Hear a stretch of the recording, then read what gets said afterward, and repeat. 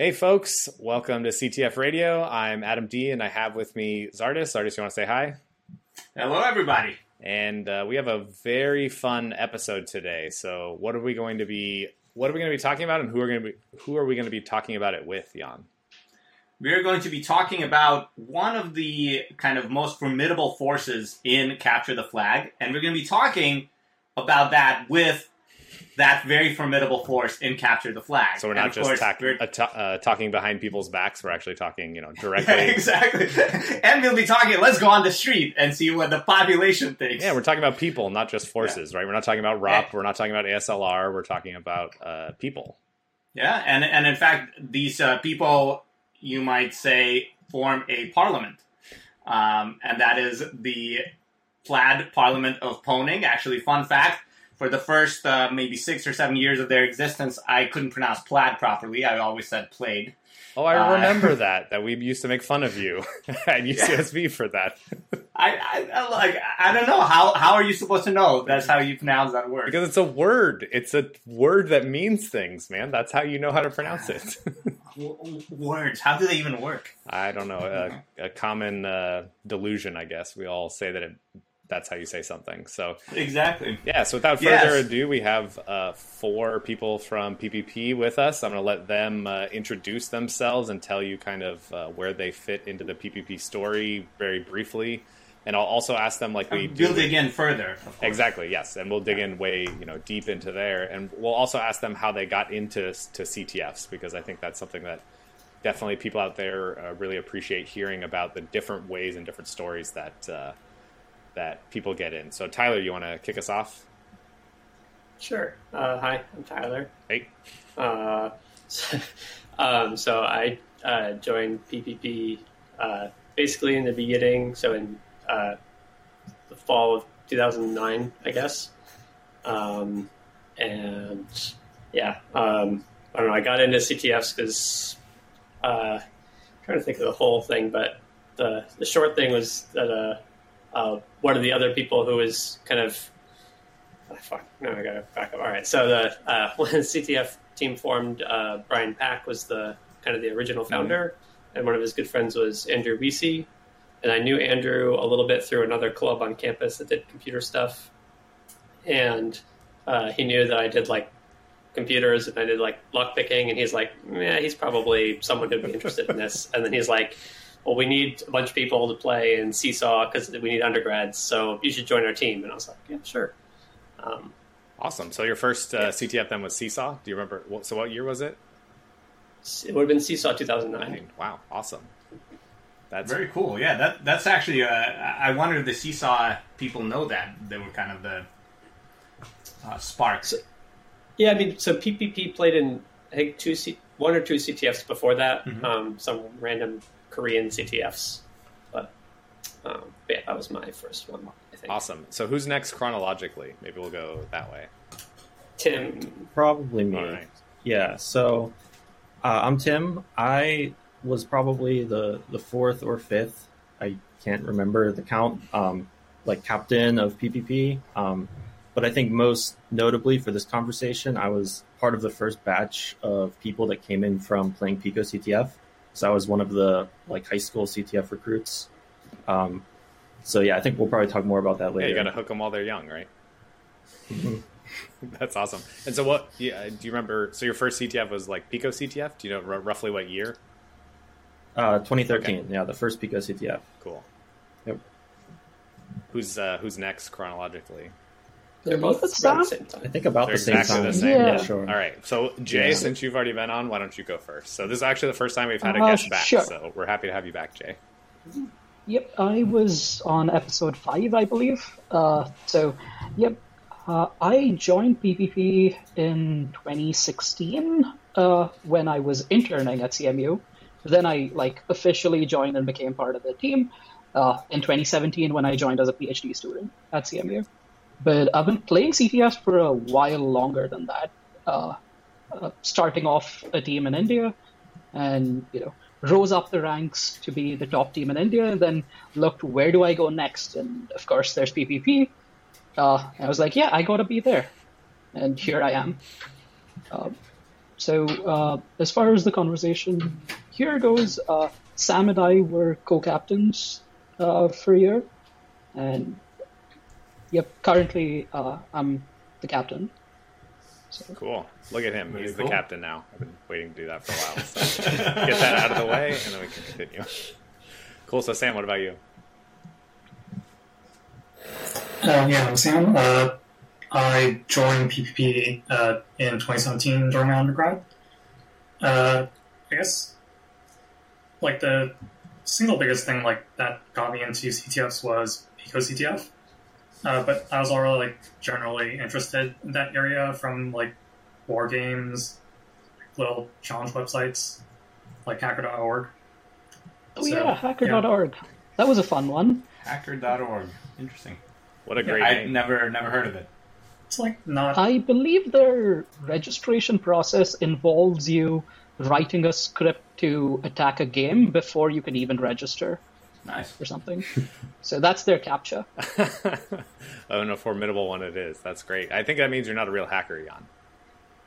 Yeah, I guess. But to revoke your hacker card. Never You can turn it in registered. at the end of the episode. Yeah. Oh.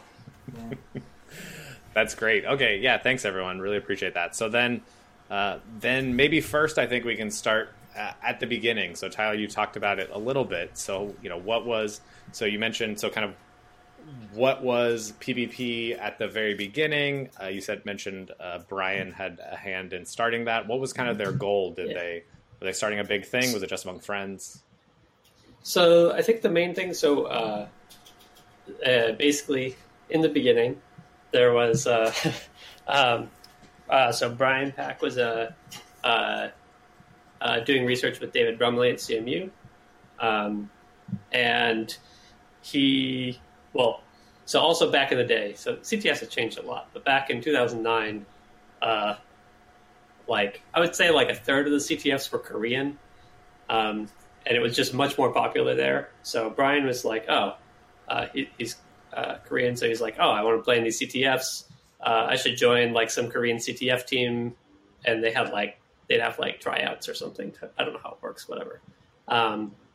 And then he was, there are several other Korean PhD students in the research group. And he's like, maybe we should all, try to join one of these CTF teams or something. And they're like, let's see what, other people think. And then David Brumley was like, I'll join another team, start one here, or something like that. I don't know. This is partially lore, because I wasn't... Hey, lore is the best. Lore and legend are the best type of week before I came there, so... but yeah, so they formed a team. Plaid is the school color for CMU, even though it's not exactly a color; it's a pattern. Yeah, I was going to ask that next, but I'm glad you addressed that right away. Jan clearly didn't know that. He's partly colorblind, so maybe he thought it was a color he just couldn't see. So I don't know. Yeah, and then I don't know why Parliament opponing, but alliteration is good. So.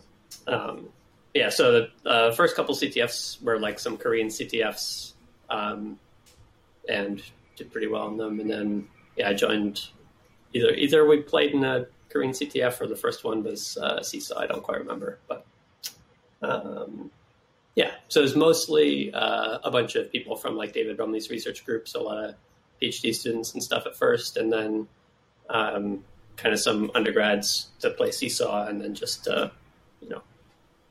Awesome. So then size-wise, what was it like when you joined? Was it like, 5 people, 10 people?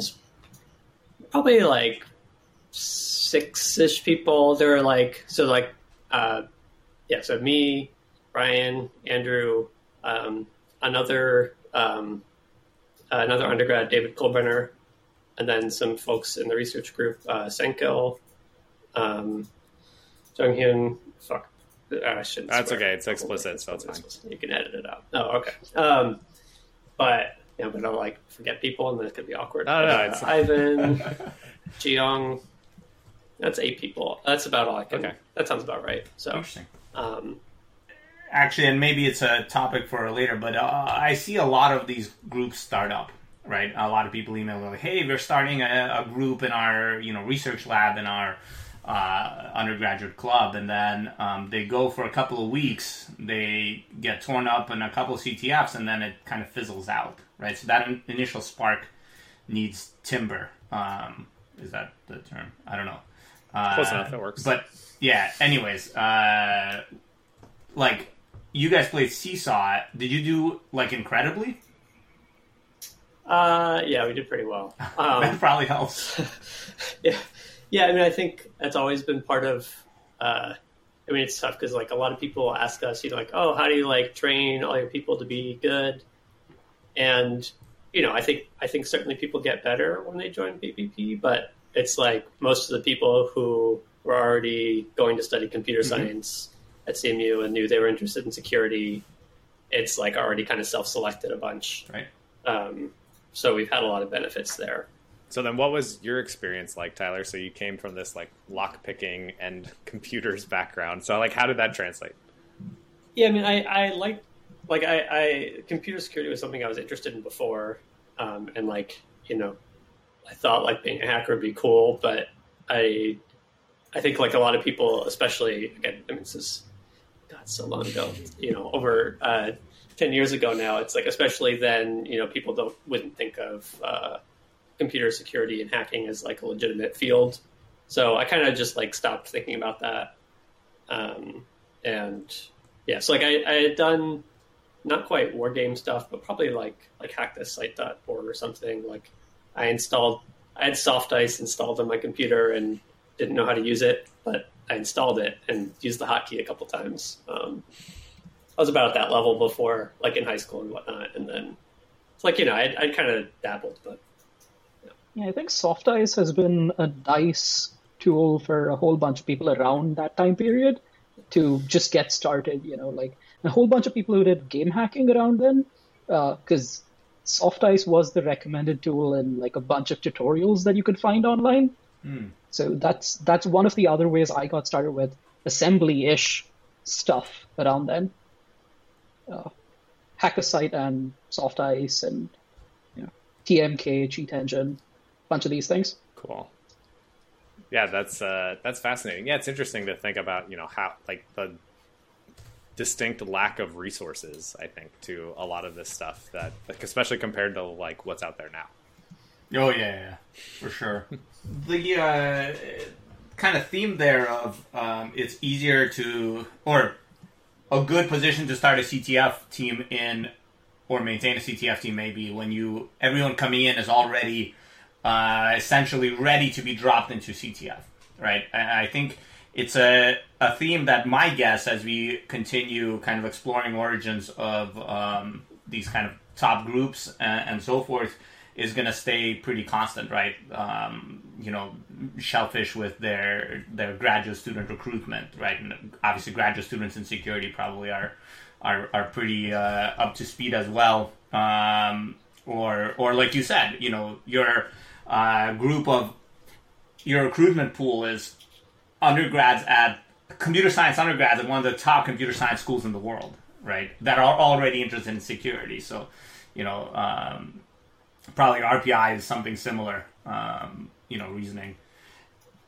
I wonder if there's, maybe this is a little bit of a tangent, we can cover it later. Like, I wonder if there's some route, for, let's say, I don't know, random university in, somewhere remote that's not like a top university.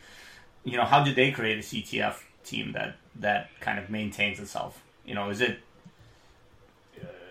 or maybe in the context of this, Jan, maybe we can try to get some understanding of how PPP was able to maintain, let's say, beyond the cycle of an undergrad or a PhD career, roughly. And maybe that's a good transition also to kind of the second generation. How many generations of PPP would you consider there have been now? Probably something like four generations, yeah. Yeah, that seems about right. Because 10-ish years, probably 3-ish years per generation, maybe. Yeah, so like... Yeah. That sounds like numbers. So. First generation, maybe you lucked out, right? You had, awesome kind of ready-made hackers. You tackled Seesaw, you did great, and that, gave you the wind in your sails to kind of keep pushing forward. Maybe let's talk about Generation 2. Yeah, so that's actually still a little before my time, I guess. So yeah, I was going to say Well, I can probably lead up to it. I mean, Yeah. I just don't want to talk for all of them, but yeah. Anyway, so so I think we actually had a lot of trouble at the beginning. Cause we had kind of these group of people who kind of self-assembled because we all knew each other, so it was pretty easy because we kind of work together and know everyone's kind of pretty good at what they do and whatnot. And then as we started playing more, we're like, okay, well, we should get more people. We should kind of build up a bigger team. And then, when people graduate, we want to keep this going. And recruiting people was actually really hard, especially, back then, it's like, they're like, well, what do you guys do? And we're like, oh, we hack some stuff. And that's cool, I guess. And then they go to join some other club or something. I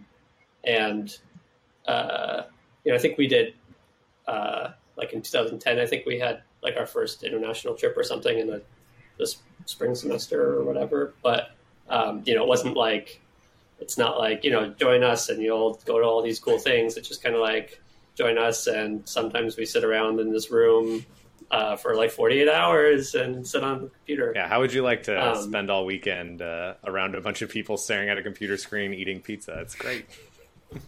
Yeah. So we got a couple people from it was people who knew roommates or oh, this person's in my class that deals with security stuff. So we got a few people through that. I don't even remember. It's the next group of people who was, so after Brian graduated, I was the next captain. He was doing a master's for 1 year. So we overlapped a little bit, for the first transition that we had. And then after I left, there was, 2 other undergrads, and I have no idea how we got them. I actually don't remember where, Ryan and Max came from, but just showed up one day on your doorstep. Yeah, basically. So, it's kind of weird. We get a lot of people like that where it's another good example of that would be Robert Yao, who's he was an HCI PhD student. Right. And he just kind of showed up. And actually the first time he showed up, it was a terrible CTF. Well, it wasn't a terrible CTF, but there were some terrible problems in the CTF. And then he was like, this is ridiculous. I'm never doing this again. It was a stego problem that no one could solve. And then anyway, so he just didn't show up again for 2 years. And then he showed back up again. And it was just but yeah, it was where did this guy come from? And we kind of get a lot of people like that where it's very lucky. But yeah, and then after that generation, then or that set of captains, then I think Tim was the next one. So I think it was probably in your senior year of undergrad that Pico CTF was organized. So I don't know too much about the origin of Pico, but I don't know. Do we want to talk about that first, or should I just jump in? I'd say just jump in. Yeah, go ahead. All right. Yeah, we can start. Sure. So, yeah, I was at that time in my junior year of high school, and I had kind of like Tyler always been interested in computers, and I knew how to program in Java. I think maybe a little bit of Python. I don't remember, but I wasn't truly that passionate about it, and I actually thought I was going to go to school for physics or something. But then one of my friends approached me and was like, there's this hacking competition for high schoolers that's, being run by CMU. And I'm from the Pittsburgh area. So, somehow my computer science teacher in high school heard about this and, suggested it to us. So, yeah, I guess it was me and 2 high school friends made a team for this. And, leading up to it, I guess I learned almost everything that you needed to get started in Pico, which isn't much, right? But is I learned how to install Linux and how to use basic command line things. And I realized the week leading up to the CTF that it was really fun, and I was getting really excited for the CTF. And so when the day hit and the competition started, we were all gung ho and ready to get started. And to our surprise, by the end of the first night, we were in the top 5 teams of the day. Nice. And so we weren't expecting to do super well or anything. We kind of were impressed at how well we were doing. And I think that just further motivated us to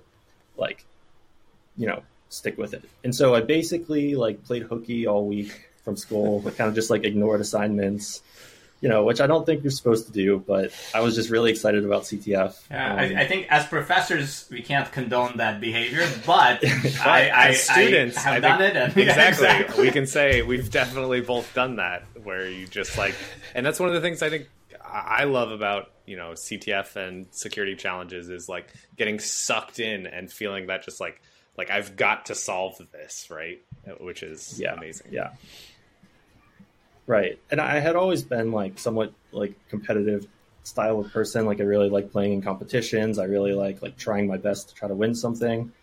And so, it was a long week, but by the end, we just barely finished all the problems and got third place, which was like the cutoff for prizes. And then really like the thing that changed everything, I think, was because we were a local team. We were able to, like, PPP invited us to like come meet them and like kind of like, tried to recruit us a little bit, and it worked. I knew that's what I wanted to do. I wanted to go to CMU and play CTFs. So yeah, that happened. That's amazing. So slight aside, and okay, not to answer, but what did your parents think about you spending like a week straight hacking stuff on your computer? Were they like worried or were they happy? Like, that's a good question. I don't remember too much, but I think they were mostly pretty supportive. I don't remember too much resistance there. That's cool. Yeah, I was just wondering as a parent being like, well, I guess it's good, but it's not school, but it's still good. Like, yeah. I think because it was run by CMU, it was kind of like, well respected. So I think that carried a little bit of credibility with it. Laundered like that sketchy concept. Yeah. Yeah. It was one of the sketchy Korean CTFs Tyler's talking about. Wait, is it? Yeah. That's cool. Out of curiosity, the two teams above you, was that TJHS and Dos Pueblos? Yes, it was. Yeah. That's awesome. Cool. We had actually completely unrelated to PPP, I guess. We had a similar-ish thing with the Dos Pueblos kids. They showed up at our hack meeting, and Adam gave them an incredible presentation. Oh, I think man, we've talked it was about so it embarrassing. Yeah, I'll briefly mention it, but basically I wrote this. It turned it into a blog post that was like how to prepare for Pico CTF, and I'm sitting there lecturing to these high schoolers that had like got here because of like somebody in the IT department knew their parents or something, and so we're like, yeah, have them come, and I'm like, yeah, this Pico thing's coming up, here's some tools you need to know. And then I get to the end and they were like already talking about how they were writing Python modules and all this stuff, and I could tell from the questions they asked that like they already knew all this stuff. And so at a certain point I'm just like, okay, like there's not much I can do here. I think one of those kids at that point had modded Super Mario Brothers into a 2-player game, and like all this crazy insanity. I thought we were getting like complete noobs that I could just like show the basics and let them go, and just like they were very polite though. Yeah, it definitely helps. I think Pico CTF was a brilliant concept in that regard, right? Because when you're young, I mean, you get. I was hooked just on the concept of DEF CON, right? And just being able to show up and it's a celebration of hacking for a weekend. But having a celebration of like this, like, actual very specific skills and techniques and iterations of that and practice. So then maybe this is a good time to maybe stop a little bit and ask you guys what you feel like what is the role of the captain in PPP, and has that changed or evolved over time? Do you have defined, roles or those type of things? We kind of do. I mean, it's not really like a whole lot of responsibility, I would say. Like we kind of have like a treasurer who's kind of like the person to go to about, like organizing travel or refunds for travel and stuff like that. And then we have like the captain, who's the person at CMU that is like running the meetings and like organizing any like on campus events. But other than that, there's not a whole lot to the organization, I'd say. I see. So you don't have any roles like, go ahead, Jay, sorry. Yeah, overall, we're a very you know, partially disorganized bunch of people, which seems to work out well. I mean, with the sizes that we're looking at, essentially, like it's a group of us who together decide, okay, this makes sense. Let's talk about this, or let's discuss this. Let's work on this CTF. The captain's role overall is just, if need be, to be the point of contact for things. Like, let's say there's a new student who came in and they don't know who to ask about something, or they're not sure if they should ask something publicly on our main channel on Slack.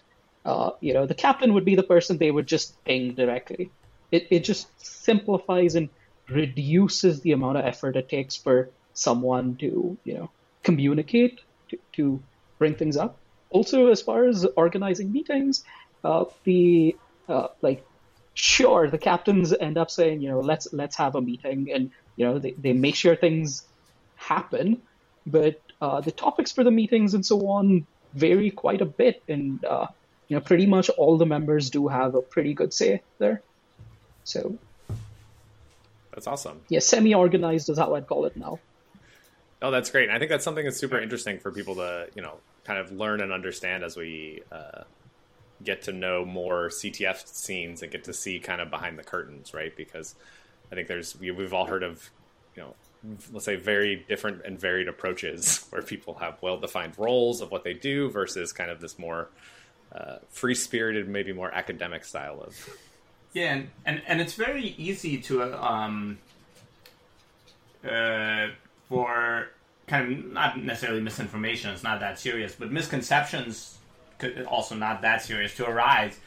People see, okay, PPP is rocking, CTF after CTF. They must have a super organized structure, right? And there were rumors floating around, like even when, I was playing and you guys were playing, and, it's like, yeah, in PPP, if you don't, get the first blood after 4 CTFs, they just, like, kill you. Right? Or something like that, right? Like, that's true, actually. I mean, Tyler, is that a shovel behind you? I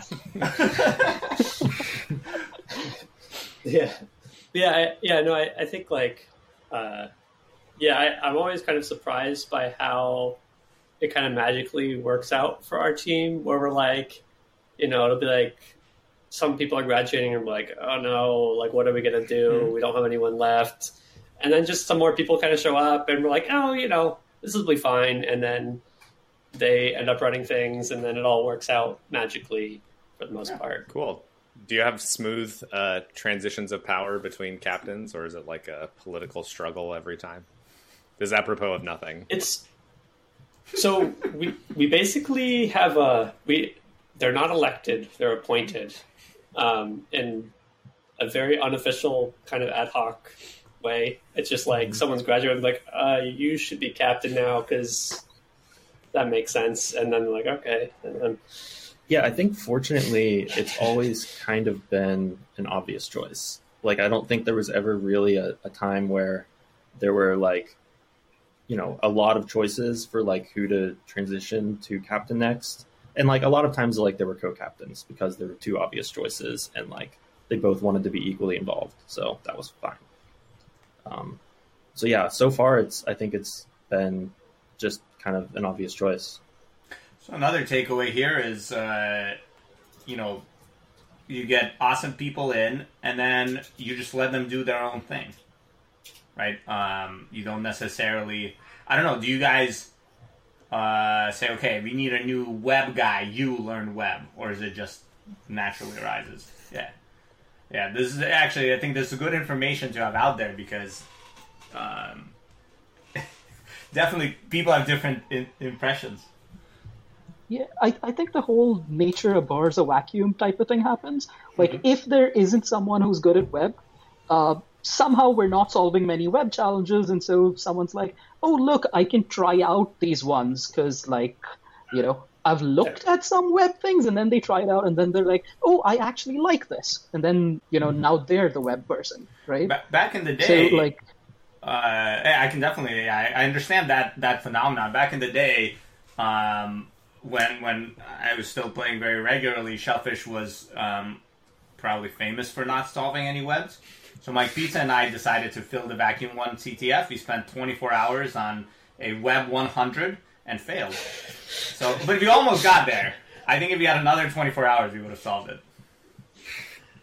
I mean, I think a lot of it also is, especially as our team, I don't know, I don't know, it's hard to say that we grow at this point. We probably kind of just stay roughly the same size, but kind of grow. You know, a CTF happens, and if you are trying to solve, like trying to break into reversing or exploitation, and you're not already really good, you're just going to get sniped and someone else is going to solve the problem.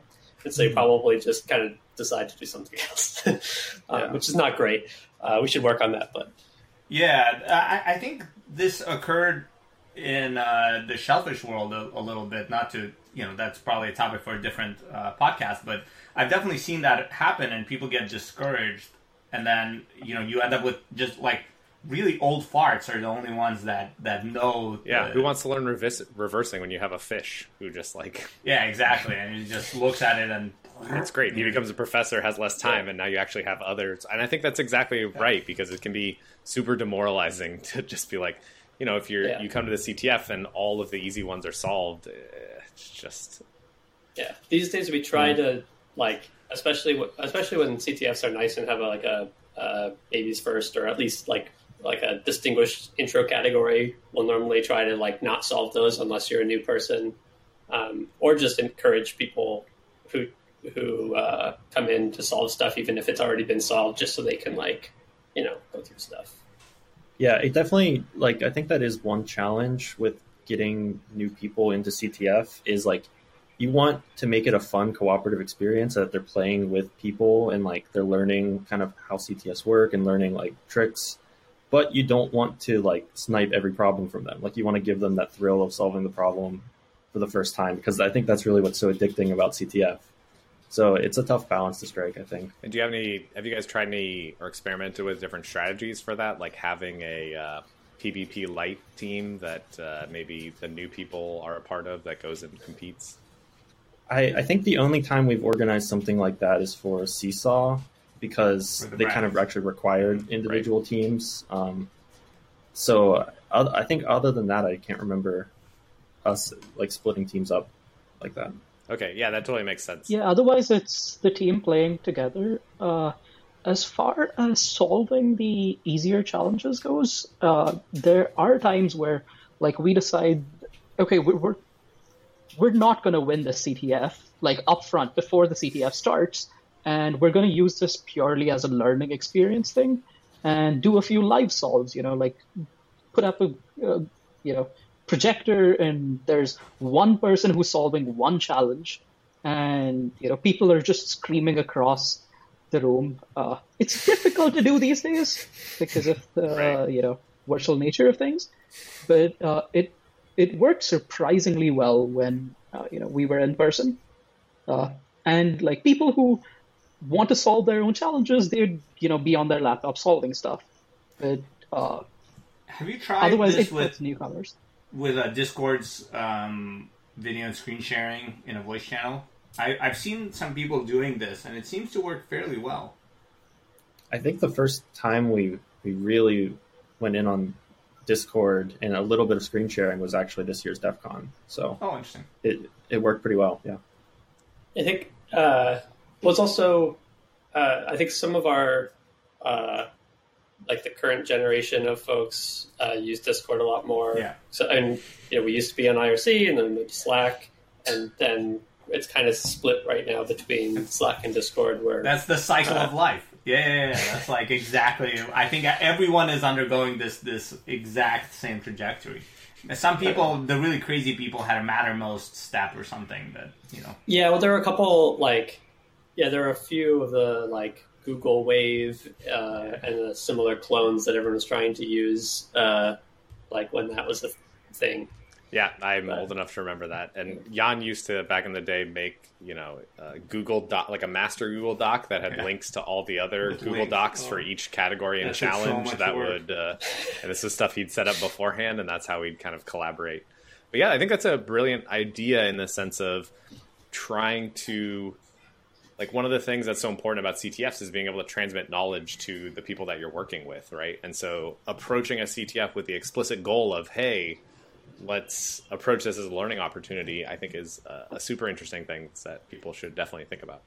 Yeah. I think Seesaw was always the best opportunity for people to kind of like grow and like improve at CTF, because it was like we would create separate teams and we would all try to qualify, and then because we all had worked on the problems individually, like after the CTF, there was a whole lot of like valuable learning time there to like share, what you learned and like how you solve the problems. And yeah, that was always my favorite thing.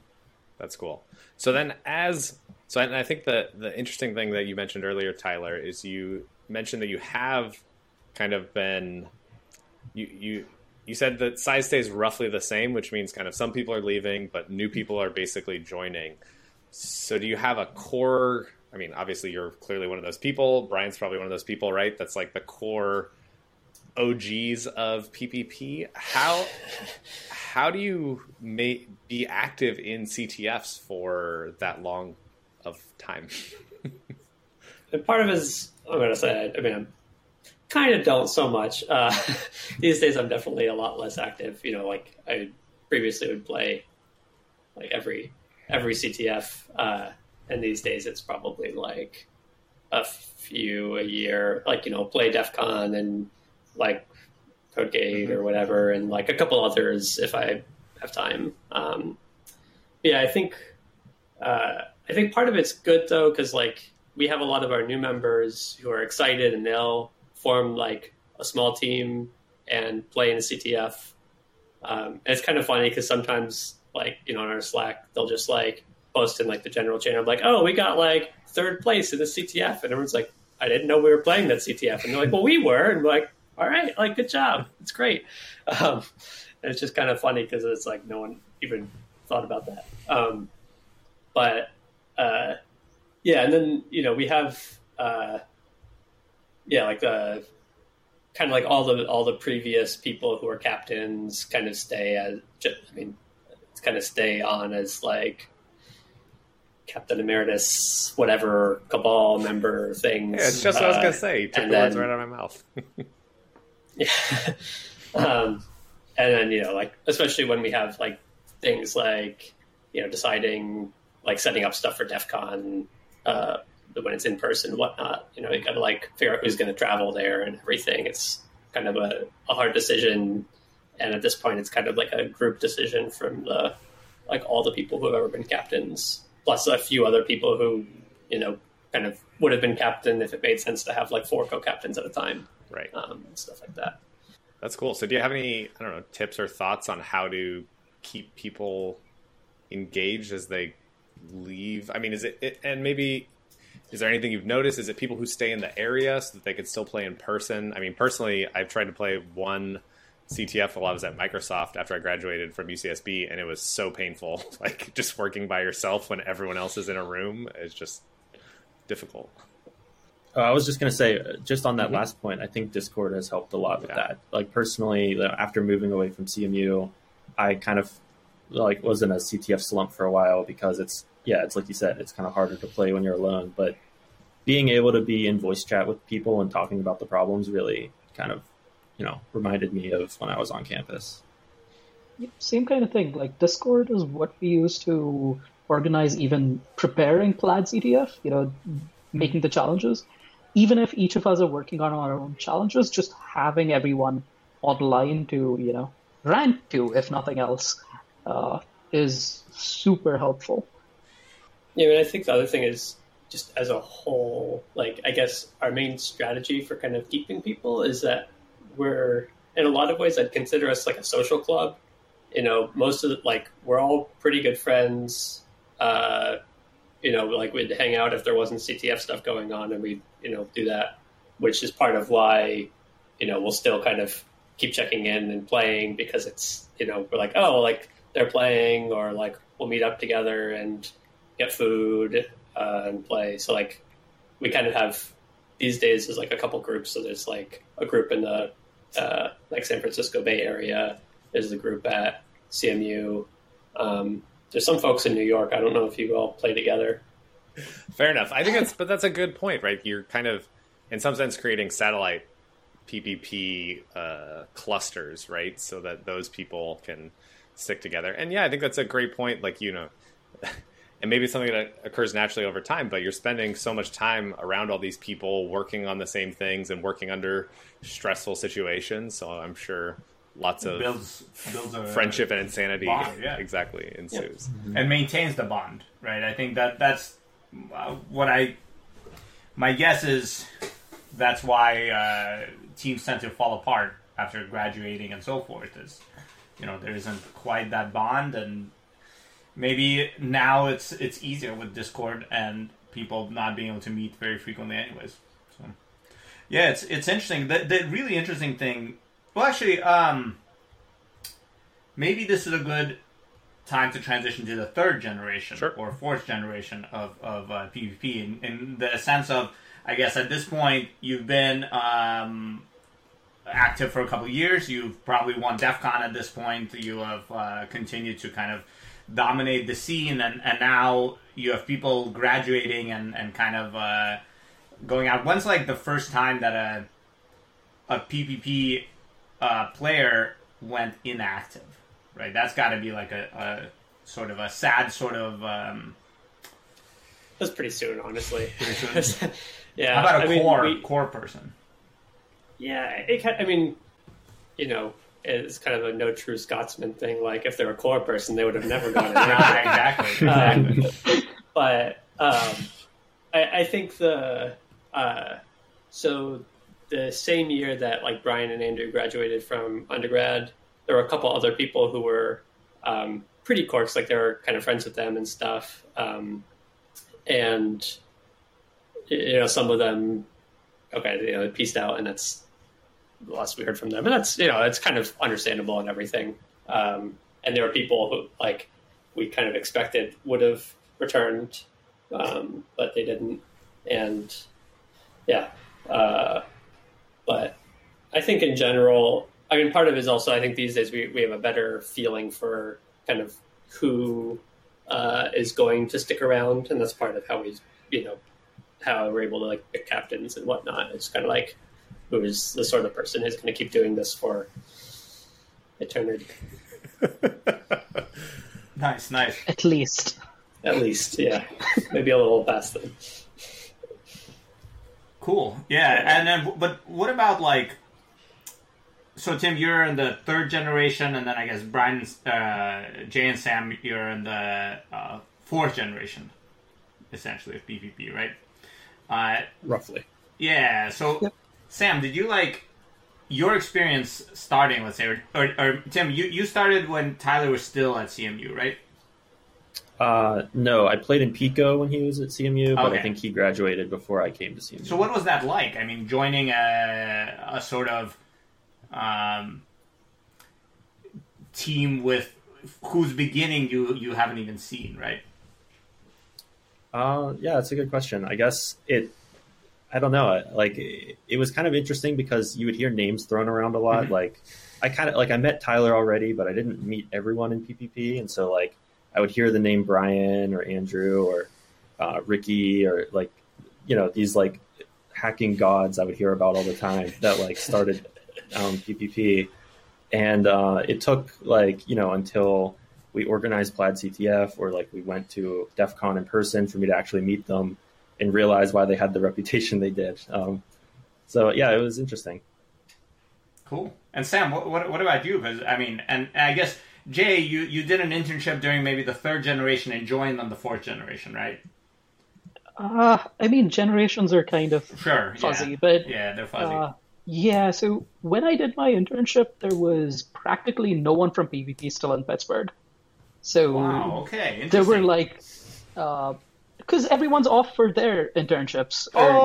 Taking you were there in the summer. Yeah, exactly. The summer, like the entire team takes some time off. Yeah, of course. Because people playing CTFs every weekend, you need some time off every once in a while. There's or at least there used to be a summer drought anyways, in the run up to DEF CON. Right. Several months with no CTFs.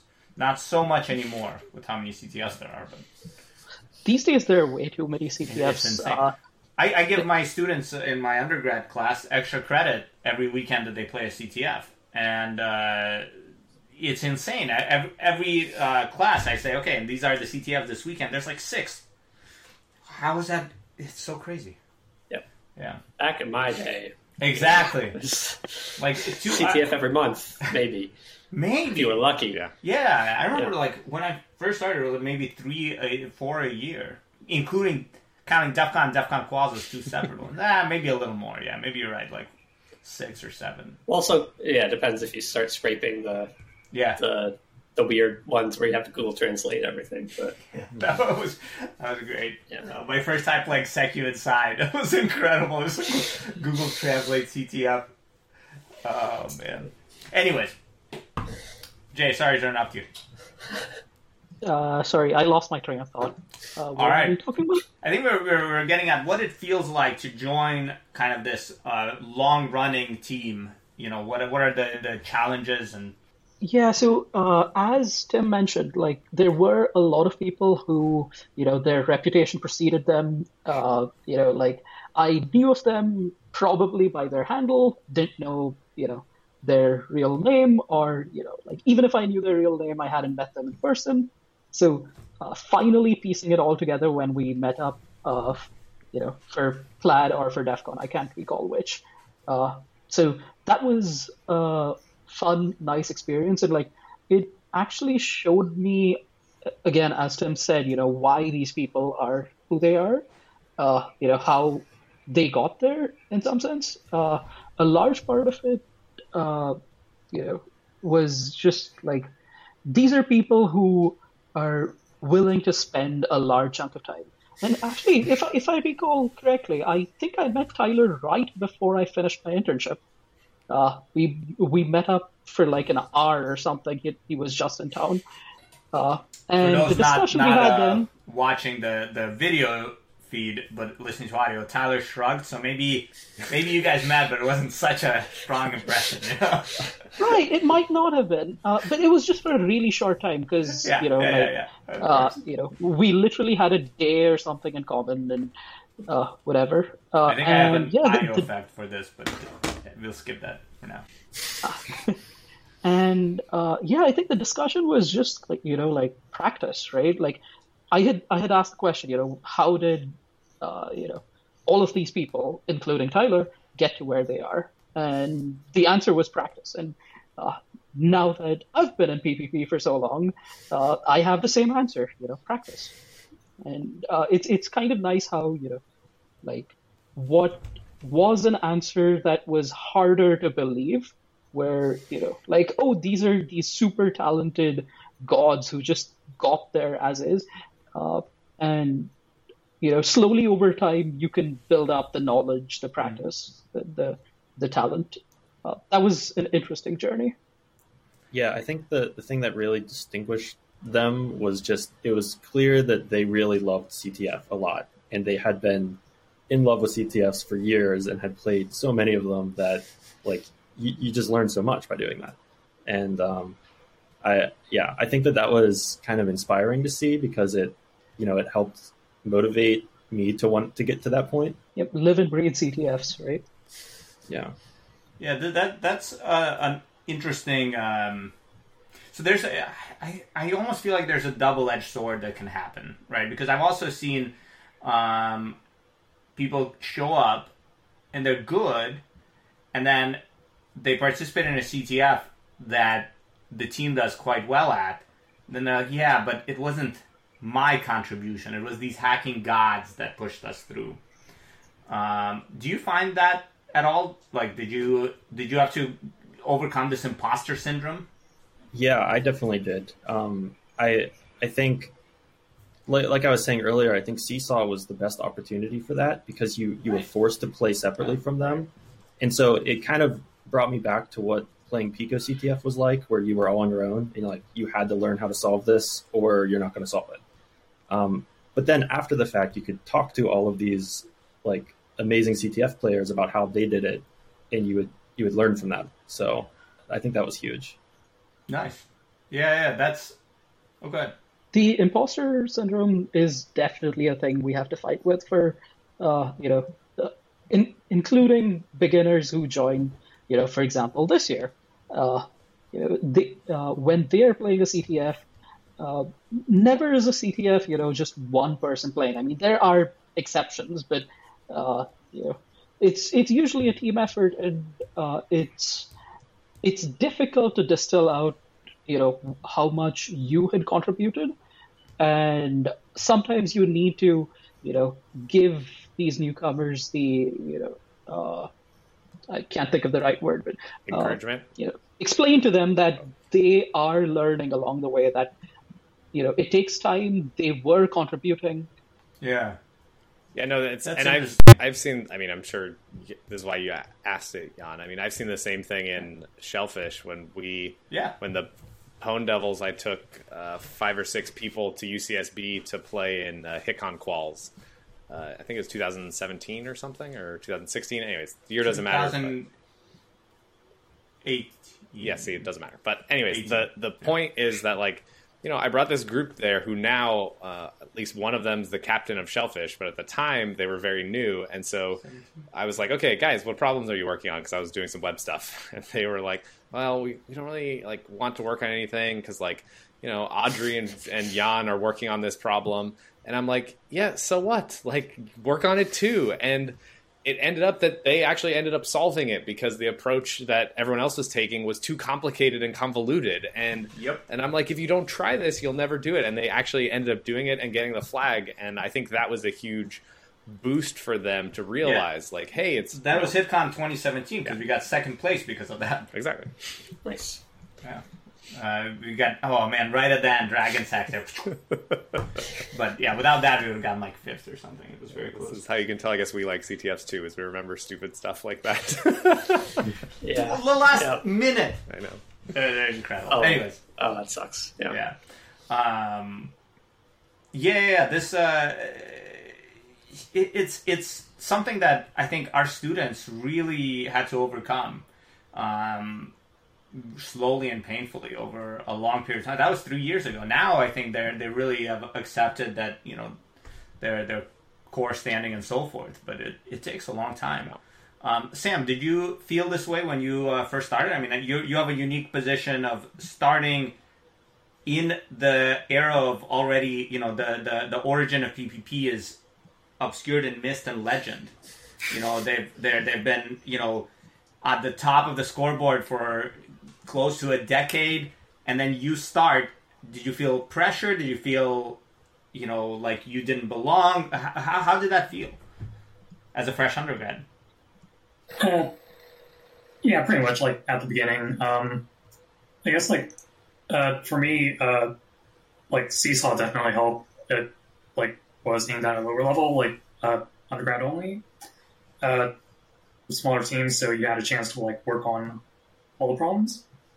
And I guess also specializing in different categories helps to so you can focus on learning one specific category instead of trying to learn everything all at once. I think we have another kind of takeaway emerging here, right? We had one takeaway that there's no real secret to getting awesome people. You get awesome people. Then there could be. They just could be not telling us, Jan.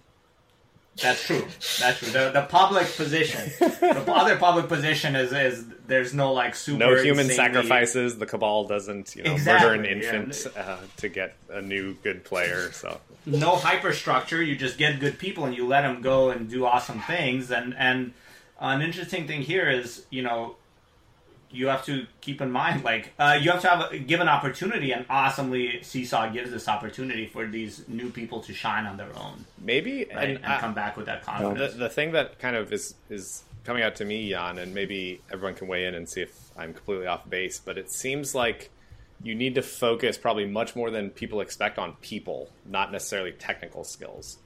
Right, you talked about communication and working with people and recruiting new people and selecting the right, captains. And it's a lot of it's on people, not necessarily the technical side of things. That's a good point. Other than like this live CTF that you're talking about, where one person, do you find that the technical skills come from within? So, I mean, go ahead, Tyler. I was going to say, I mean, I think, for example, like when I became captain, it was not because I was the best at CTFs on the team, because I was not. It was probably because, I have, I'm more comfortable talking and doing people management stuff. And, we had, other people at the same time who, again, were much better at CTFs than I am. But, there's a big difference between they can go off and solve a problem and, we'll see. There's a big difference between they can go off and solve a problem and they can, make sure that everyone's being productive and, people aren't stepping on each other's feet and all of that. And, I really think, maintaining the team, making sure everyone's happy and doing good things, I mean, it's a lot more, people management skills than anything else. I mean, obviously there's your team needs technical skills or else you're not going to do well as a team. You can't just be very happy people and do well. But, I think as long as I think most teams these days probably have a lot of really great people and, they just need to, again, practice and kind of realize their potential or whatever. And then they'll be a good CTF team or a better CTF team. I agree with all of that. And I guess also I think so we would run some sort of study session or lecture type things sometimes where we would teach skills about binary exploitation or reverse engineering or some specific topic. But I don't really think that is one of the keys to PPP success. I think it's much more about getting people excited and getting them to love CTF, because I think you learn most of the skills in CTFs just by being self-motivated to solve problems and learn them. So I think, keeping people excited about CTFs and getting new people to experience the thrill of them is really more important. Yeah. And then as long as they are motivated to keep going through CTFs, they pick up those skills, right? Yeah. Right. Yeah, I think this is something that we've had to, we accidentally fought back against on, just because of pure incompetence or being too overwhelmed. It's I when I started, I didn't realize what would be involved in being a professor and how much time you oh yeah, lose that's on a story various for amounts of another things. day. Story for another podcast maybe. But the Pwn Devils, they're like, all right, Jan, you have a binary exploitation seminar, where you come in, we'll just do binary, we'll do pwning meetings and so forth, and I'm like, yeah, let's do it, and then it just never happened, and for a while I felt super guilty that I was, letting them down and so forth, and but then they developed these skills on their own through playing CTF, so. And I wonder, Tim, if maybe, at least I found as an educator, part of the benefit that comes from teaching those kinds of things is actually teaching yourself those things. You actually understand them at a deeper level so it's actually probably good for you in some sense. And I think it's, a lot of, I think new people maybe don't know where they should go or don't even understand the lay of the land necessarily. So it maybe helps out those people. But then, there needs to be that part where they eventually go and learn on their own because there's no other substitute. Right. If you had to put a percentage on it, right? How much of that percent is you teaching them versus how much of it is them being so excited to play CTF that they force themselves to learn it? I think I would probably go as far to say 90% is on them. I think the only part where transferring skills really matters is at the very beginning when they need to learn how to read assembly language or just some core skill to even get into a category of problem. I think that's really where the education side of thing plays a role. But then after that, I think it's almost entirely self-motivation. This is something how do you feel about tooling too, or maybe workflow would be another way to think about that? Do you think that?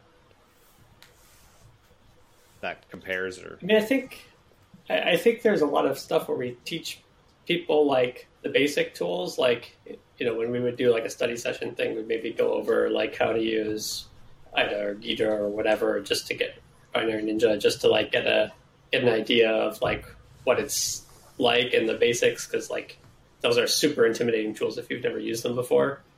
But you know, we don't have like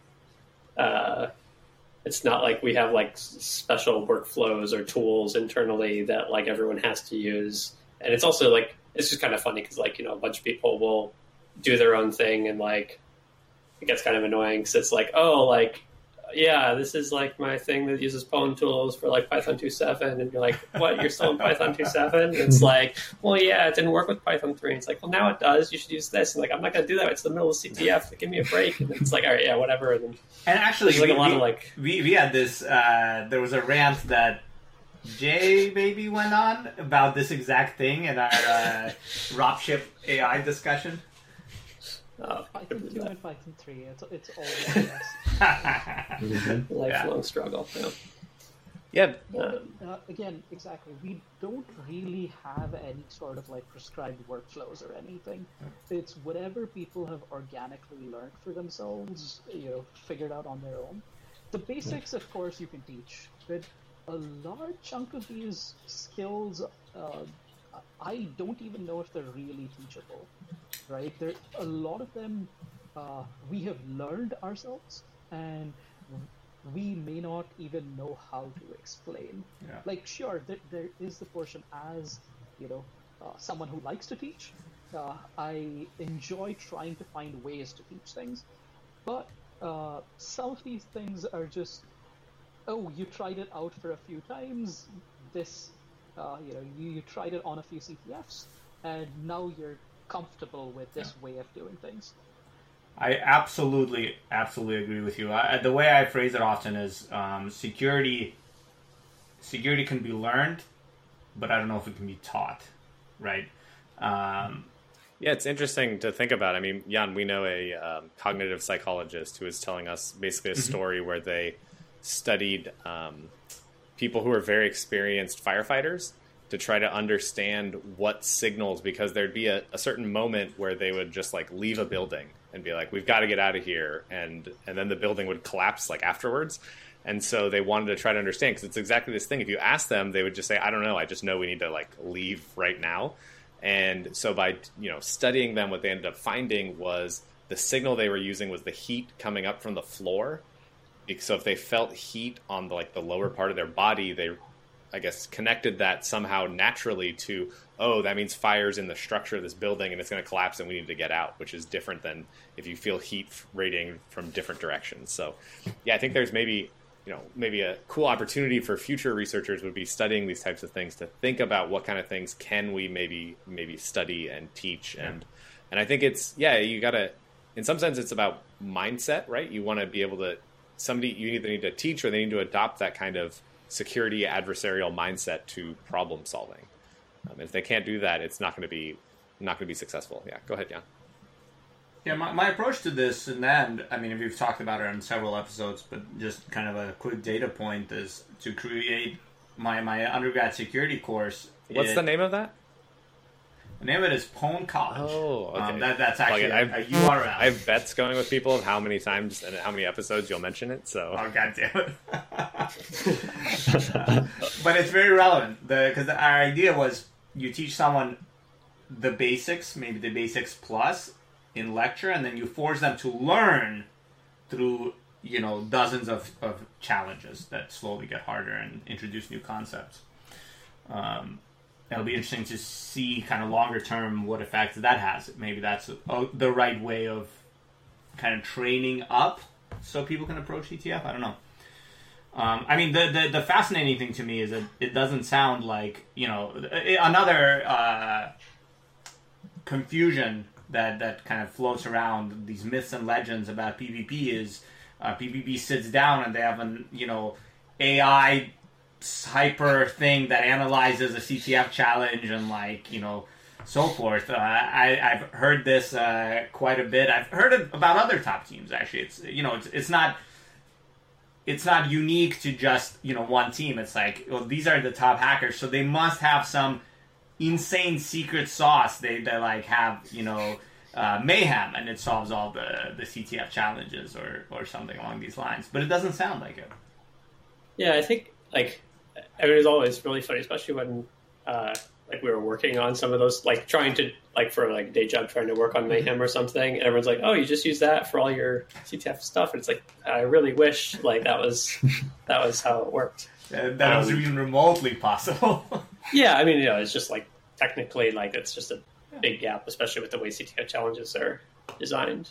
But I think a lot of the stuff, like Jay was saying, especially, where it's the things that you don't really can't really explicitly pin down, where it's if you go to the top CTF players and you give them a challenge, you'll see instantly, they hone in on the bug's probably going to be here because it's this sort of thing, or if you're looking at disassembly and you've very experienced, you'll look at a thing and you'll be like, there's not a bug in that function, and I'm getting a bit they'll be like, there's not a bug in that function. You're like, well, what does the function do? How do you know that? And you're just like, well, just look at it. There's no bug there. And you eventually build up that intuition. But I think, the people who are crazy good and then solve stuff really fast, it's not because of tools. It's because of, stuff like that, where you've kind of trained intuition for exactly where to look at problems and stuff like that. And the only way to do that is just by solving a crap load of CTF challenges. I lost audio for a second, so maybe I'm about to repeat something that you've already said, but I think a good example is the Lisp machine. Stuff like insane challenges where it's is that what? But crazy challenges that really. Or actually, so I had a kind of a different take on that. Do you think that's a good thing or a bad thing, maybe Tyler and the rest? In the sense of obviously developing intuition for where bugs exist in software and developing intuition for understanding software is probably a good general skill. I guess, where do you see that line switching over from more intuition on the CTF side of things, right? Because CTF is a game, and that's what I try to tell new people too, is you develop an intuition of where bugs likely are because it's a CTF challenge. I think I think anyone who's at the point where they're building up this CTF style intuition is probably at a good point overall. If they switch, if they leave the CTF field, which they should never do, but if they leave CTF at that point and go into kind of more normal security, I think, they're going to do great. But, those CTF heuristics and intuition things, I think a lot of them are CTF specific. I think some of the stuff again, going through disassembly and quickly deciding if something's interesting or not, something like that I think is generally applicable. But stuff okay, I was given this menu, whatever challenge. Oh, the name might be a pun on this thing, or they didn't have this, or oh, their heap allocator looks custom, so it's going to be a stupid heap allocator bug, and they have this primitive in the thing, so it's going to be just that's a little CTF specific. But yeah, well, that's my opinion. I don't know what other people think. One of the other things CTFs kind of teach you is the time frame limitation. You have 48 hours for the CTF. The authors hopefully have tested it to be solvable within 48 hours, and thus you have this time constraint, which makes them easier to solve, I would say, just because mentally you don't have this block of maybe it's not solvable. And when you're looking at a real world, some actual software for 0 day, which millions of people across the world are using, suddenly it feels harder because surely there isn't a bug that could be found that easily. And personally, it was a huge mental breakthrough when I realized that the skills I knew for CTFs kind of just translate over, other than the fact that no one's designed for the bug, hopefully, to be in there. and realizing that bugs always exist then brings back that mentality of the CTF where you're now willing to spend 48 hours or like an entire month staring at source code to try to find a bug. So this is actually kind of shakes loose something in my head. Yeah, looser than it already is. So going from CTF, right, specific challenges to real world security, and obviously there are CTFs that are like real world CTF, but even those are kind of halfway there. One path forward I've been thinking about from something like Pwn College, there's another mention, is to have a class where over the course of a semester, students choose a real-world target, find a bug in it, maybe in groups, maybe alone, exploit the bug, submit that responsibly disclose, and then graduate with a CV from a course. And at first, I had kind of the similar mindset. Yeah, but it's real world. Like, how would this really translate? And then, for me, it actually wasn't CTF. It was all the research we do here, where we have a project coming out, a paper coming out in February, where we just wrote basically a clever but fairly simple fuzzer, and boom, 60 bugs in Acrobat Reader or something, right? So it's I think the key takeaway there is that actually it's almost the opposite. A CTF problem will have one bug. A real world software is going to be riddled with bugs everywhere. It's just people haven't looked in the right way or something along those lines, right? I don't know where I was going with there in terms of discussion, but I guess part of it is actually a couple of different touch points. One is, you mentioned PPP started out in part in a research lab, right? Large part PhD students. Do you feel that research experience, in terms of, I guess they were researching presumably large-scale cybersecurity approaches, finding binary analysis and so forth, did that help the team's understanding of an approach to either? That's a hard question. I don't know. I mean, I don't think, it's not like anyone was like, okay, well, we can like use our understanding of directionless weakest preconditions to help exploit the, I mean, it's kind of I don't think there's a direct transfer for a lot of this stuff, because I think a lot of it's more like, it's trying to think of a good way of putting this. It's kind of like, it's a fun way to blow off steam or like exercise slightly different muscles, where it's like, if you only exercise like your, I don't know, cross training, I think is the term for that. Fitness, but like but it's like, if you like do like your biceps, you have to do like you want to like balance stuff out, and it's like, okay, like sports, Jesus, I have to be like sport. Yeah, I don't. But yeah, it's like, you can't like exercise only one thing. You have to like do it kind of both ways, and it feels good to like, oh yeah, like I got this academia stuff, and like we can do this great binary analysis. But then it's like, okay, and now like, how do we exploit ROP again?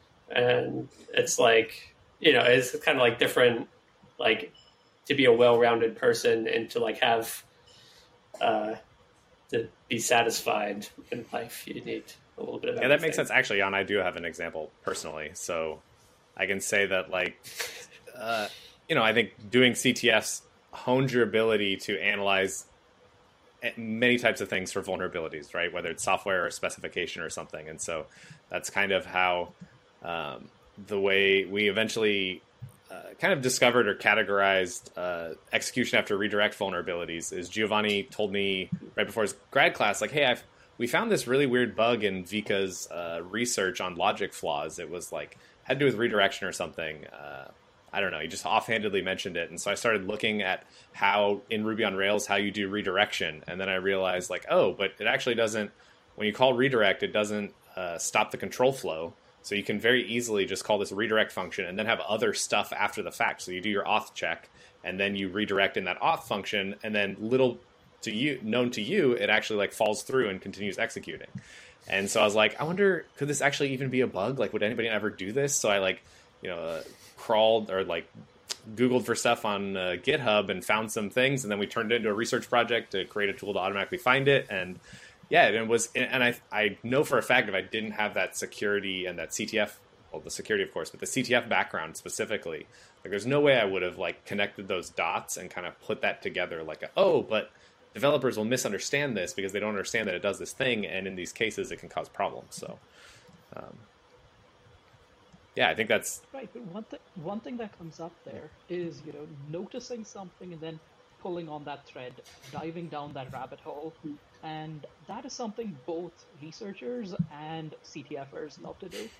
And you'll notice that both are, kinds of people who love to dive into details, who are willing to go to, depths of understanding something that others would consider, worthless.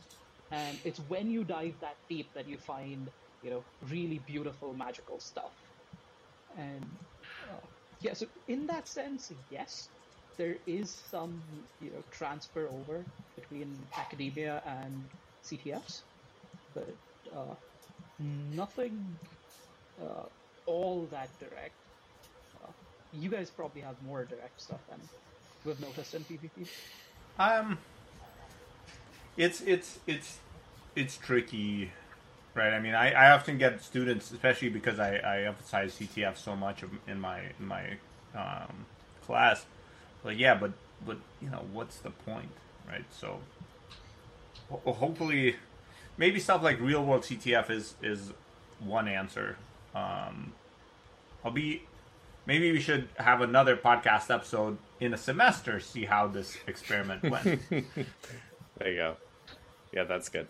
I mean, I think one of the other interesting things about kind of watching PPP grow up or whatever is watching all the, like we have like people like Ned Williamson or Richard Zhu or, all these other, like, it's like, okay, I remember when they started and they had like imposter syndrome like everyone else and was like, oh, I don't know if I'm going to be so good at this. And then they're like, win Pwn to own, or like, or Tim's another good example where he's got like, some public stuff on like Chromebugs, J2. I mean, it's just like all these people where it's like, I'm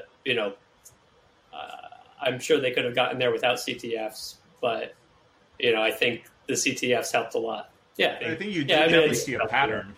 Yeah. I mean, CTFers then, moving into... Yeah, I mean, it's one of those things where it's like, okay, if like this happened to one person, then it's like, okay, anecdote, but plural anecdote is data, blah blah blah. Like we've seen it happen enough times that it's like, and just so many people from our team that are now kind of in the real world doing real security stuff. It's like, at least some correlation. Yeah, I've tried to make the argument, but the data set's not big enough, like you said. But I've tried to make the argument that CTF in grad school is highly correlated with becoming a professor. But it's a lot of confounding factors as well. So yeah, exactly. But yeah, I think like what is their team? Richard and Amat? Fluorosity. Yeah. Yeah, exactly. Yeah, like they're a great example, right? They're two CTFers, boom, and like winning, doing incredible stuff. Yeah. Right. A really interesting thing, right? Like PPP and Shellfish. Are they the Romeo and Juliet of the CTF scene? No. Maybe.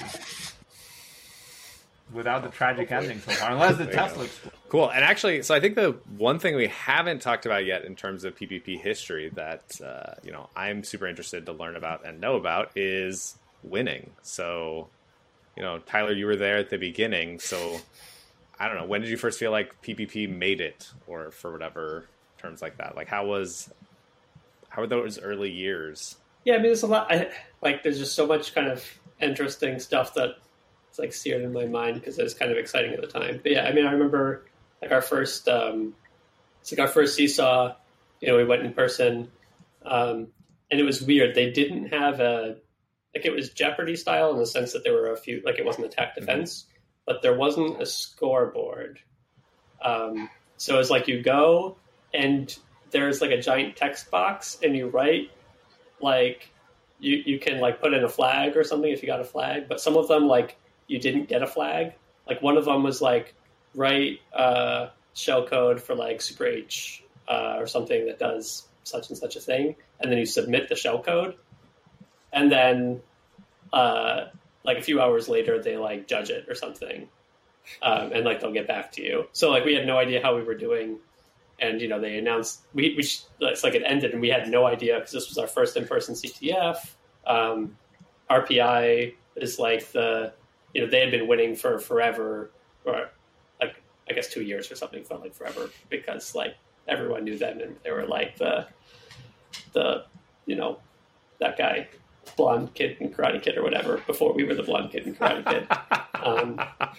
And then it's like, so like they're announcing the scores and like they announced third and it wasn't us. And we're like, well, okay, maybe we got second. Like, and then they announced RPI and we were like, wait, like that doesn't sound right because like I don't think we did that well because like some of our stuff we didn't finish everything. And then they announced us and we're like, yes, like we can go back to CMU and David Brumley's not gonna like kill us all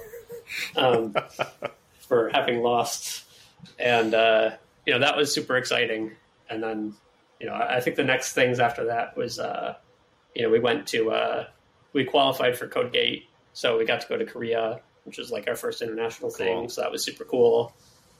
And we got second, which was like, we at least, I think the third place team was Intrepids, who was, at least like a DEF CON regular. And, they were like kind of not expecting us to have like come out of nowhere because they were kind of like, more old school people. And, they were super nice about it, but it was just like, having beat someone who was like felt like a real team, in the sense that like DEF CON is like the real deal, was super exciting. But then, it took us a while to qualify for DEF CON for various reasons, and then took us a while to do well in DEF CON and all that. And it's been I don't know when our first like felt like we made it thing was. I mean, it's kind of all incremental steps of like, winning Seesaw is great, traveling internationally the first time we qualified for DEF CON, first time we won DEF CON, right. And then after that, it's kind of all downhill. But clearly you still love it because you didn't ride off into the sunset. You've been, you're still there guiding and helping and playing. Not yet. Haven't ridden off the sunset yet. No, you told people on this episode they can't. I was just thinking we need to make posters of Tyler saying CTF needs you, and like, I think that'd be great. Yeah, but like, in terms of an approach to CTF, I think we touched on this actually on the Dropship AI podcast. Maybe like obviously it's not the hyper structured. This is your role. You're gonna sit here and you're gonna look at every packet and every PCAP until blah blah blah. That's what you used to make me do, man. But like, this is what web people used to have to do during DEF CON finals. Yeah, exactly. I don't know. Look at PCAPs. Oh, drink, or you can look at. We'll see what PPP's sending our way, and maybe send it back. I don't know. Exactly. But yeah, like, do you guys have like? I mean, normally you don't have a hyperstructure. Do you have like for DEF CON a hyperstructure? Is it just a vague idea of you're gonna, hit? We this definitely hard? have more of a structure at DEF CON. I think there's a lot of stuff where it's like, I think in general, maybe this is my personal opinion, but especially when we started out, it's like everything we're playing for fun, and it's the only way that you can possibly sustain playing that many CTFs for that long.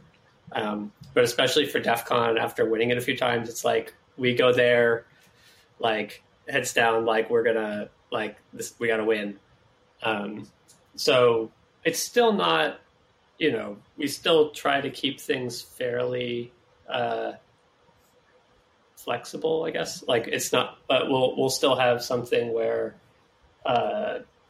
some people should kind of know if they're going to work on like certain problems, or if they're going to be doing, like traffic analysis or something like that, and kind of commit up front, or at least like be more explicit about what problems you're working on. Because normally it's just very ad hoc, where people kind of step on each other's toes, and we try to avoid that more at DEF CON. I don't know what other people's experiences are. This part of this might be me being an old fart. No, I agree with that. I think DEF CON is the one time where we definitely like make more of an initiative, or make more of an effort to make sure that every problem is being covered by enough people who like have expertise in that category. And we kind of like, try to guide each other a little more on like, you should look at this if you can right now, because, we need to try to first blood this or something. Just because I feel like the stakes are so high at DEF CON. Like it's definitely, I feel like it's when we get the most competitive. So. Gotta win all that money. Yeah, exactly. I wish there was something we could do about that, but people dump. I'll tell you what: if people dump a wheelbarrows full of money onto us, that will flow down into the DEF CON winners. Trickle down. Yeah, I would not do that. Trickle down CTFs. I love it.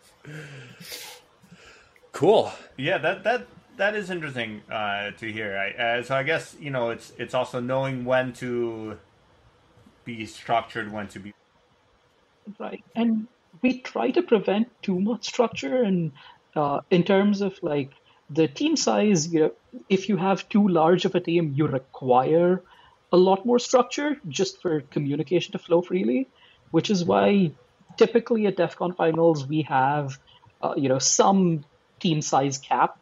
It's slightly flexible, but we try to keep it at around a certain number to make it easier for information to flow, for things to be flexible, while still having enough redundancy, so that no one person has to stay up the entire time. Like someone should get some sleep. How do you decide who goes and who has to sit out? Both sides. It's usually something about like who's played in the last year. Like are they active? And again, especially since so like. There are definitely some CTFs in the past where we'll say like, it's not a big deal if we win this one and this person's active and maybe they don't like they're not the best player, but we should send them because like they've been playing a lot and this will keep them motivated and they'll get better. For DEF CON, we do a little bit of that, but we try to make sure again like we're sending people who know what they're doing. It is nice. You always leave a spot for David. He does not. He'll show up. He does not play, unfortunately. But it is nice because compared to something like Codegate is just my go-to example, I guess, where it's like 4 people. It's nice because we can send a large part of the team, so a lot of the people who like don't get to travel get to go. And it's also a good way for kind of the older members and the newer folks to like get to know each other in person instead of just the online chats. We always called DEF CON like the Shellfish family trip. Yeah, man. Like that time that we drove down to Vegas and we had 2 Suburbans. One Suburban, the AC was busted. We only found out by the time we hit LA from Santa Barbara. And so like 4 or 5 of us volunteered. I was driving that. I'm like, okay, we'll push everyone else that we can in the other one. And some of us will be in this one. And so I think at that point we were going through like Palm Springs with the windows all rolled down, blasting Lady Gaga and just sweating our asses off the whole time. That was terrible. Cool. Okay, so I think we're getting close to the end here. Maybe any favorite moment of your personal favorite moment of PPP? Could be winning, could be playing, could be when the Cabal first named you captain. Anybody have any thoughts? I mean, Tyler said his a little bit. I don't know if you'd want to change your answer. I like winning. Perfect. Yeah, I guess I've been talking about it a lot, but I think some of my favorite moments were Seesaw because it was always fun to, especially when we could send multiple teams. It was fun to have, like, you know, a few of us, like just undergrads, like take a trip to New York and then like compete all out as hard as we could. And even though like we weren't yet like the top players on PPP, like we had an avenue to like try to be the best in something. And that was always the best part about undergrad PPP for me. It was Seesaw every year. Cool. Yeah, that's a very good point. Again, like this idea, you have to give people a chance to shine. Mm-hmm.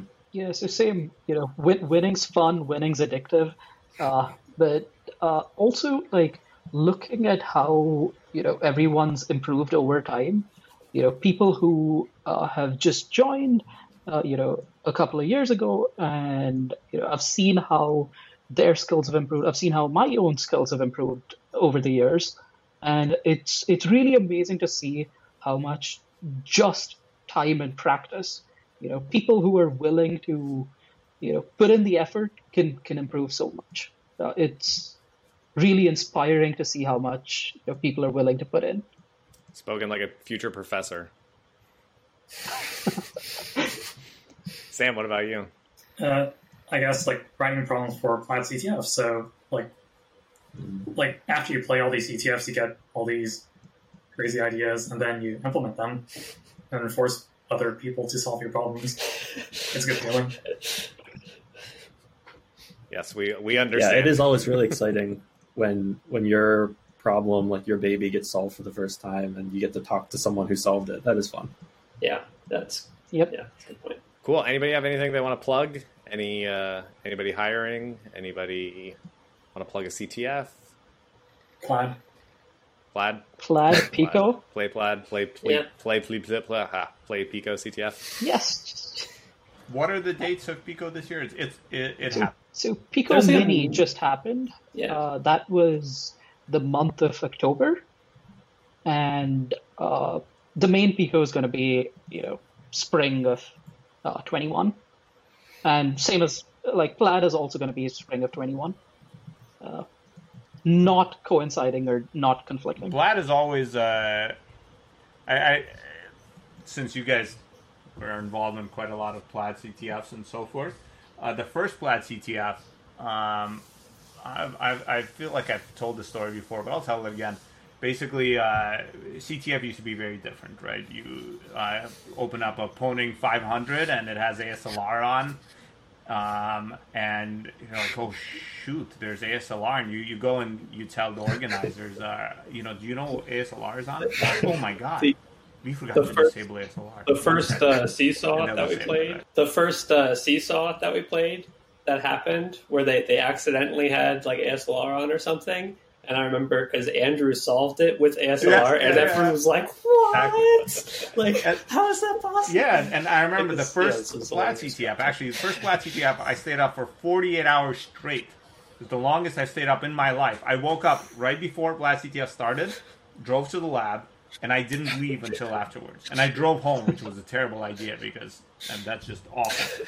But yeah, I did not sleep. I was doing the whole like, you know, when your brain just like turns off when you lose concentration for a second when you're super sleep deprived. That was micro sleeps or something. Yeah, exactly. And the insane thing is I stayed productive all 48 hours. I was solving things throughout the whole time. It was crazy. But that was it stands out in my mind. Other than that insane thing. For being a CTF that pulled no punches, I think like Pony 200 had NX and ASLR, right? Like that was very cool. I think that was the first CTF where I saw like, okay, you know, everything is very, very real. So, yeah, cool. And thanks. We really appreciate you guys coming on today. This was super awesome, and it's always good to, I think, like Jan mentioned, dispel myths and get to kind of know each other and know the community more, so that, you know, I think if more and more people play CTS, I think that's the benefit to all of us, right? I think that the worst thing that could happen is if this like amazing tradition kind of dies out. So I appreciate Tyler, you keeping the faith, and pushing it hard. I like that. And so, yeah, thanks for everyone out there for listening and joining us today. I'm Adam D. You can find me on Twitter at Adam Dupay. He's Zardis. You can find him on Twitter at Zardis. Together we're CTF Radio. You can find us online on YouTube or Twitter at CTF Radio. You can send us questions through email at ctfradio@gmail.com, and we may use your questions on a future episode. So take care and happy hacking. See you guys.